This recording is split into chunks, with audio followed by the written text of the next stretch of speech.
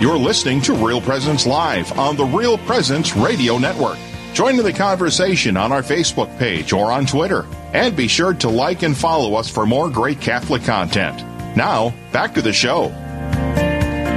Welcome back to Real Presence Live. I'm one of your hosts this morning, Mark Holcraft, joined by Roxanne Solomon. We are happy to be with you this Monday morning. We're just going to wrap up quickly our conversation before we go into our guests, because we were talking about really this idea of the spirit of the world, whereas the Holy Spirit, and living a life under this banner of consecration. And I know Roxanne, she was talking about her experience last week praying at the abortion facility, but she also had a recent experience too, being in touch with one of the sisters. And I think this is it's a great reflection of the contrast that we're going to be discussing throughout the morning. Roxanne? Yeah, I have a beautiful, tender relationship with the Carmelite sisters in Wahpeton. They've given me safe harbor in times that I've had big writing projects and just need to get away and come apart, they call it. And so, but I was texting Mother Madonna this morning about something, and she reminded me, she said, today is my 33rd anniversary of entrance into Carmel. And she told me she was telling Jesus this morning that she wishes she could tell the whole world the great news. And she just is totally blessed beyond words. And we are totally blessed. We have no idea, even if you've never met her or have never been to the Carmelite Monastery, it is a beautiful refuge and a light, right? It's a light, like you were saying, and talk about consecration. They are praying for us, for our everyone out there. And so I just wanted to say congratulations to Mother Madonna this morning and thank her for her yes to God. Agreed. And congratulations, Mother Madonna. But thank you for your yes. I have a sister who is a Discalced Carmelite in California, near Sacramento, Georgetown.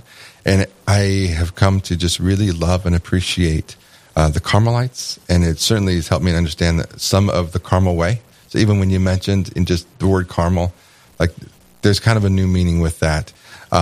So thank you, and congratulations. So yeah. I'm glad, Roxanne, thanks for mentioning that. You bet. This morning we are joined by our guest, Christopher Dodson, who is with the Catholic Conference. Good morning, Christopher. Good morning. We're excited to have you. And of course, the hot topic these days, for those, if you're paying attention to any news, whatever medium you're listening to, of course, it's the leak of the Supreme Court that seems to have just set a fire, and not necessarily always in a good way, right? And so we'd love to just get some clarity. What is that? What's the situation? What's the deal? I think this is one of the gifts of Real Presence Radio, is really trying to shine a light on what's the real news here versus so many different versions that can be skewed. You know what I'm saying? Right. So I think there's 2 points here that we can look at, and that is the real news. The first news is the leak, and not the draft opinion. The draft opinion is just a draft. Justices circulate drafts sometimes multiple times, and even change their opinions on the very last day before it's released. We know Roberts has done that in the past. But so I don't think we should focus so much on what the draft opinion says. What we should focus is on one, this terrible leak. It was a breach of trust in one of our most important institutions. As an attorney, I was offended to hear that could happen. It's kind of like violating the attorney-client privilege, which I would never do, and I can't believe someone in that institution did basically something like that. The person they work for. And Christopher, I just want to ask, and frankly, it might be almost a dumb question, but I just want to ask him, because I just want to toss it out there and just get that clarity, the clean slate. Does this have anything to do, as far as you share not just your opinion, but your professional expertise in this? Does this have anything to do with, like, if you're a liberal justice, a conservative justice, the professionalism of what is called for amongst judges, the leak, does that have anything to do if you're liberal or conservative? I don't think so. There's actually 2 theories about who this person might have been, and one is that it might have been a conservative clerk, and the other is that it might have been a so-called liberal clerk or somebody with liberal leanings. elsewhere in the institution. And both ideas make some sense, but we'll know eventually. There's only about 50 people who work in that building. Sure. It's going to be hard to keep this a secret forever. I think the other thing we have learned from this is the other side has not been paying attention. The opinion, if it came out the way it did, should not have been any surprise based on the oral arguments or the long history of Roe being a mess constitutionally. Justice Ginsburg thought it was a wrong decision, even. Liberal legal scholars have said Roe was a wrong decision. It shouldn't be a surprise to anybody that eventually it would be overturned. So this visceral, ugly reaction we're seeing from the pro-abortion rights people is surprising in that respect, and tells us sort of what the political reaction will be. And so far, none of it has been very reasoned or even focusing really on the opinion. It's been very at the gut level. But, this is in God's hands, and maybe things will quell down, and it won't be such a surprise when the decision comes out, if it comes out the way it looks in that draft opinion. Sure. In the meantime, it's not a surprise to anybody in the pro-life community that this was coming. We were talking earlier about the spirit of the world, and I like to think I'm a logical person, and things kind of have to make sense to me. But it seems like the tactic kind of the spirit of the world is to just sow confusion and not be logical. It's just all about emotion. And so it kind of makes sense what you're saying here, that they're not really, they do know. I think the other side does know that this was coming, but they're not choosing to put that out there as the narrative. It seems to me. I just feel like it comes back to the spirit of the world and how that operates, which isn't logical, right? And Christopher, I don't know if you were able to catch any part of the show this morning just before you came on, but Roxanne was just sharing about, even locally here in Fargo, an experience she had regarding praying in front of the abortion facility in Fargo. And there was physical, it got physical in that she got punched.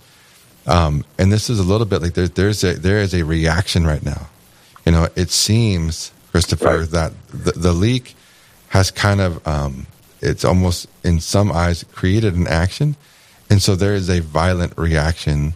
And it does seem to be, in this case, so many stories that have come out pointing to the side that is really the pro-choice side, if you want to say it that way. And I say, if you want to say it, I mean, that's just what it is. It's a violent reaction. Can you just say more from your end of things? Well, I did hear part of that from Roxanne's story, and it's happened to me. I've been spit upon, and my wife was assaulted back when she was pregnant. What I take away from that, when it happens, is there's so much sadness in that person. Yeah. If they only knew God's love, because it's one of those visceral, angry things that's due to them being hurt, and they have a story we don't know. And I think in many ways that's our challenge. We need to understand better the women who have had abortions, the women who think they will need abortions, women who are just have a knee-jerk reaction to anything that's Christian from something that happened to them in the past. It's a constant challenge for us to hear their stories and share the gospel with them in a way. Well, it always comes with praying. We can't do it ourselves. We pray that their hearts are open and they listen and they heal. And it's the same. And it's the same challenge, I think, to dealing as we deal with the women who think abortion is the answer, and the women who are getting abortions, and we need to know them better. Well, and I find what you're saying, there's something very important here when you said getting to know their story, we authentically want to know their story. What led to this moment? What has led to you to believe that this is a viable option? To have an abortion. Christopher, we have just a couple minutes left before the break. I want to jump back to the Dobbs decision. Mm-hmm. What are we as Catholics called to do? In regards to respond to leaks or rumors surrounding the case, what are we as Catholics? What would you recommend for us to do? Pray for the justices, pray for our nation. That's the most important thing. And there's almost so many now that I can't keep track of, but there's various novenas for the Dobbs decision and different prayer programs out there for the Dobbs decision. And I think it's also a call to us to be ready. Just like the other side seems surprised by the possible decision, it's time for us to sharpen our arguments, sharpen our efforts, sharpen our responses, sharpen our ministry of love. This could be coming down next. Well, they may even move it up now, but within the next couple months.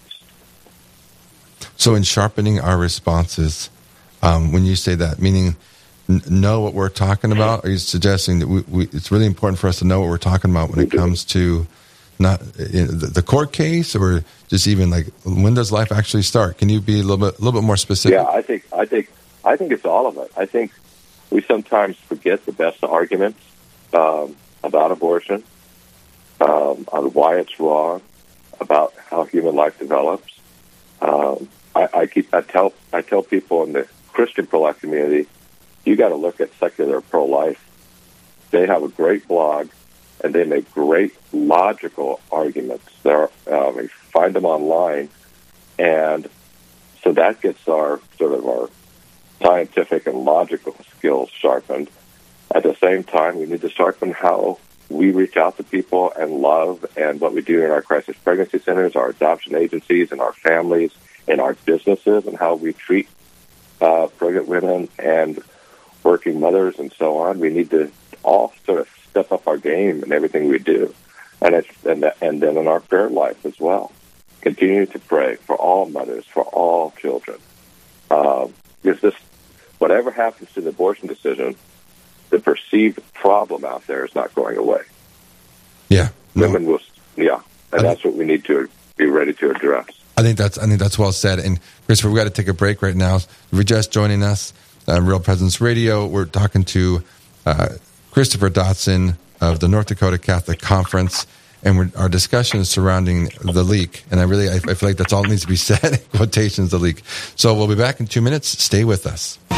This is Real Presence Live, where the focus is not on the evil around us, but on conversion and mercy through the good news that is always good.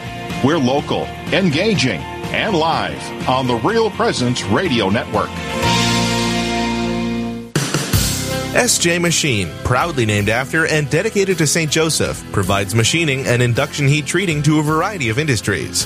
Just as St. Joseph worked diligently to meet his family's needs, SJ Machine strives to understand and meet our customers' production needs.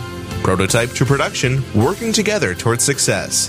SJ Machine can be reached at 701-347-0155 and are a proud supporter of the Real Presence Radio Network. Hello, this is Mike Kidrowski, the Director of Advancement for Real Presence Radio with today's Plan Giving Minute. Philanthropy is an expression of your generosity with the understanding that your gift to the church will make a difference. There are many ways in which you can make a gift to further God's work. Most of us are familiar with cash gifts we give regularly to Real Presence Radio. However, another way of contributing is through plan giving, which may allow you to give more than you've ever dreamed possible. The goal of plan giving is to help you plan your estate and charitable giving in a way that benefits you, your family, and our mission. There are several ways you can make these plan gifts and enjoy tax and income benefits. For more information, please visit our plan giving website at rprlegacy.org or call me at 701-290-4503. Let's get started.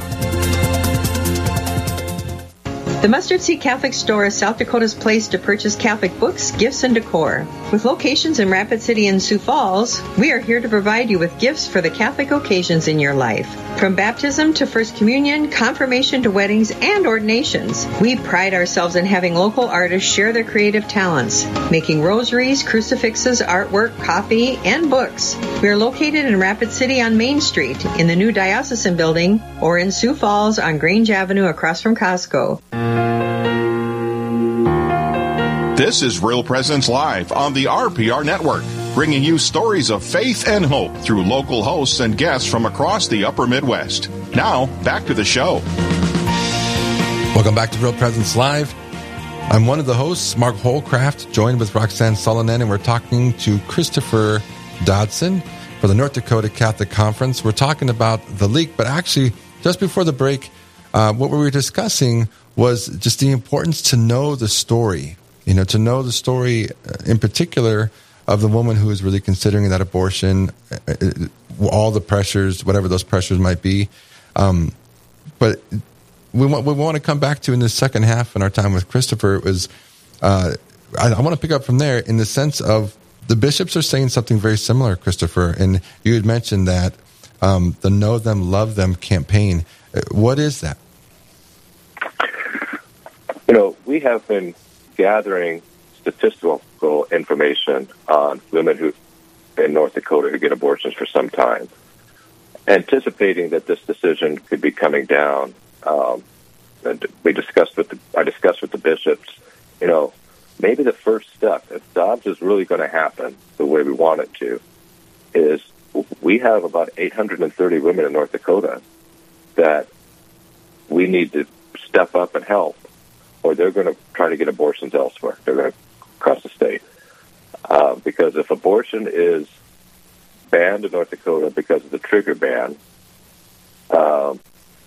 just about every abortion would be prohibited. But the perceived need for abortion in these women's minds is still going to be there. Sure. So let's look at who they are. And so we've been gathering the data and then launching it in different ways. I've done a number of talks. We're using social media. We're using newsletters. And give about 13 or so basic facts about these women, what we know about them, because we have good data from the Department of Health. And then I just saw today while I'm here, right before I got on the air, the Fargo Forum interviewed me and did a story, not necessarily on the campaign, but about the same information. Who are these women? And I glanced at it, and it looks like it's accurate information, so people can go there, too. But the idea is let's get to know them, who they are, their race, their age, etc., so we can better serve them. Everything from in public policy and the Abortion Alternatives Program, which is run through the state, to the private sector, to our churches, to our businesses, to our families.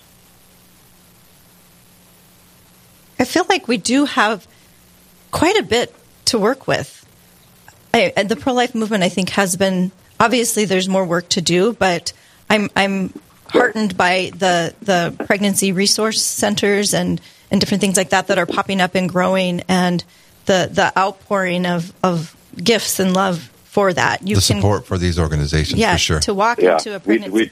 Go ahead. We do a wonderful job, and abortions have been dropping for some time, and I'm sure that's part of the case.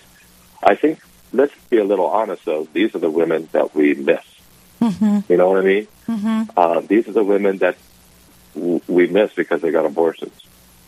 So I'll run through some of the stats, what we know about them. And these are North Dakota women. And about 830 women in North Dakota, North Dakota residents get abortions. Another 50 or so go to Minnesota every year. But I can't get the statistical data beyond that from Minnesota. So most of my data has to do with the North Dakota residents that get abortions in North Dakota. Sure. The typical woman is white. She's in her 20s. Very, very, very few teens get abortions in North Dakota. Very few teens tend to get pregnant in North Dakota. Overwhelmingly, they're unmarried. But the majority of them have children. I think sometimes in the pro-life movement, we don't think that. We think that they haven't experienced the joys of motherhood. You know, if they had only experienced and understood how wonderful children were, they wouldn't have abortion. These women know. They have children. So they're unmarried but have children. They've all mostly graduated high school, and most have some college. They're more likely to live in the Fargo area, and they are in their first trimester very early, usually about 8 to 12 weeks is when they get their abortion. And a few other stats we know, for example, is that if you're black, you're more disproportionately higher chance you're going to get abortion. If you're unmarried, it's disproportionately higher. Again, if you live in the Fargo area, even if the rate of abortions for pregnant women in the Fargo area is higher than the general population, if that makes sense.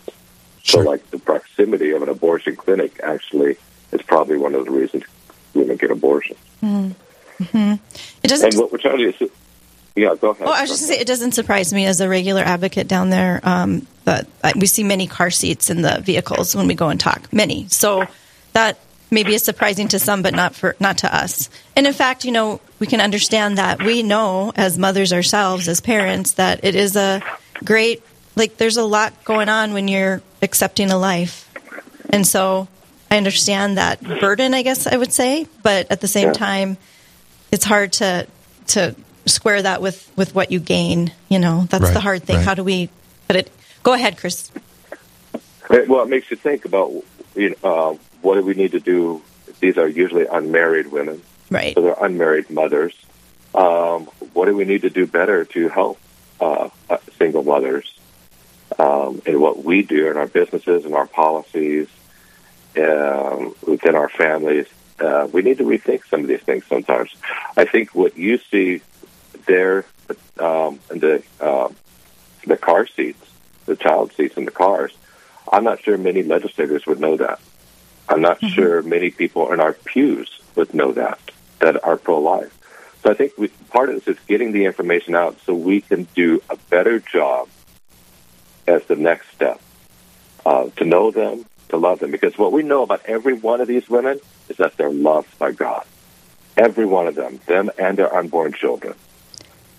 And we all need to step up and love them like our Father loves them. That's the one thing they all have in common. I have a question, too. Would promoting marriage also be another part of that? I know that seems like maybe a little bit of a step or two removed from those immediate needs, but to begin to, and because I think even some of the single ones, I would say some of them even have boyfriends, but maybe just that there's not that irreplaceable circle of irreplaceability that's been put in place through marriage. Well, certainly one of the things that stands out to me, in Christopher, as you were talking and giving out some of those statistics, it was not just that it was unmarried, but just, you start to dig in a little bit, you start to peel back some of the layers. I don't know if just to see it for what it is. Okay, there's men that are not committing. There's men here that are not committing. It's easy to jump in to say they're scared.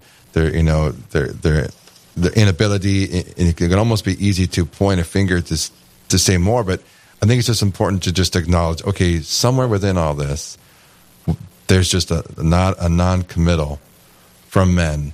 And I realize that's pretty general. There's more there, but go ahead. I think you're both right, and you're onto something here, and that's why this data helps. Again, decisions go through a woman's mind in these situations are very multifaceted, and issues why a woman becomes pregnant is multifaceted too. But as I mentioned earlier, we have very few teens. That's because North Dakota has a very low teenage pregnancy rate. It has dropped dramatically in numbers, in stats, in rates. But then we don't have the same success for 20-year-olds. Why is that? People always ask me, why is that?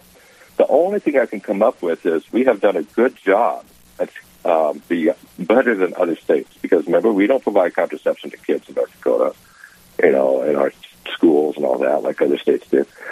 What we've done is done a good job in saying, you're as a kid, you're not mature enough to have a child. I think we've got that into their heads. But what we haven't said is, you should be married. Because everybody, we all know, once you turn about 18, 19, you think you're mature enough to do anything, right? I mean, we've all been there, and those of us old enough to have had kids there. So I think what we've done is we told them, you need to wait. And but we haven't taught them, you need to wait and be married. So once they hit their 20s, we have a pregnancy problem out of wedlock pregnancy problem with 20-year-olds. That's what all the stats say for our pregnancy rates and our abortion rates. Christopher, that's the explanation I can come up with is we haven't emphasized marriage. We have a minute left, and and one of my questions was, how can we learn more about this campaign and what can we do? And we're already talking about some of the what can we do, right? But any final thoughts or reflections before we need to hit our break? If you want to find out more about the stats, you can go to our website, ndcatholic.org, and sign up for our newsletter. They'll be going out once a week on this, and we're posting it on our Facebook page and elsewhere, and Twitter and so on. And I'm there to continue to give the information, and we're praying for a good decision from the Supreme Court. Thank you. What does it mean to be a missionary disciple? Is everyone called to do this? We'll be discussing this next on Real Presence Live.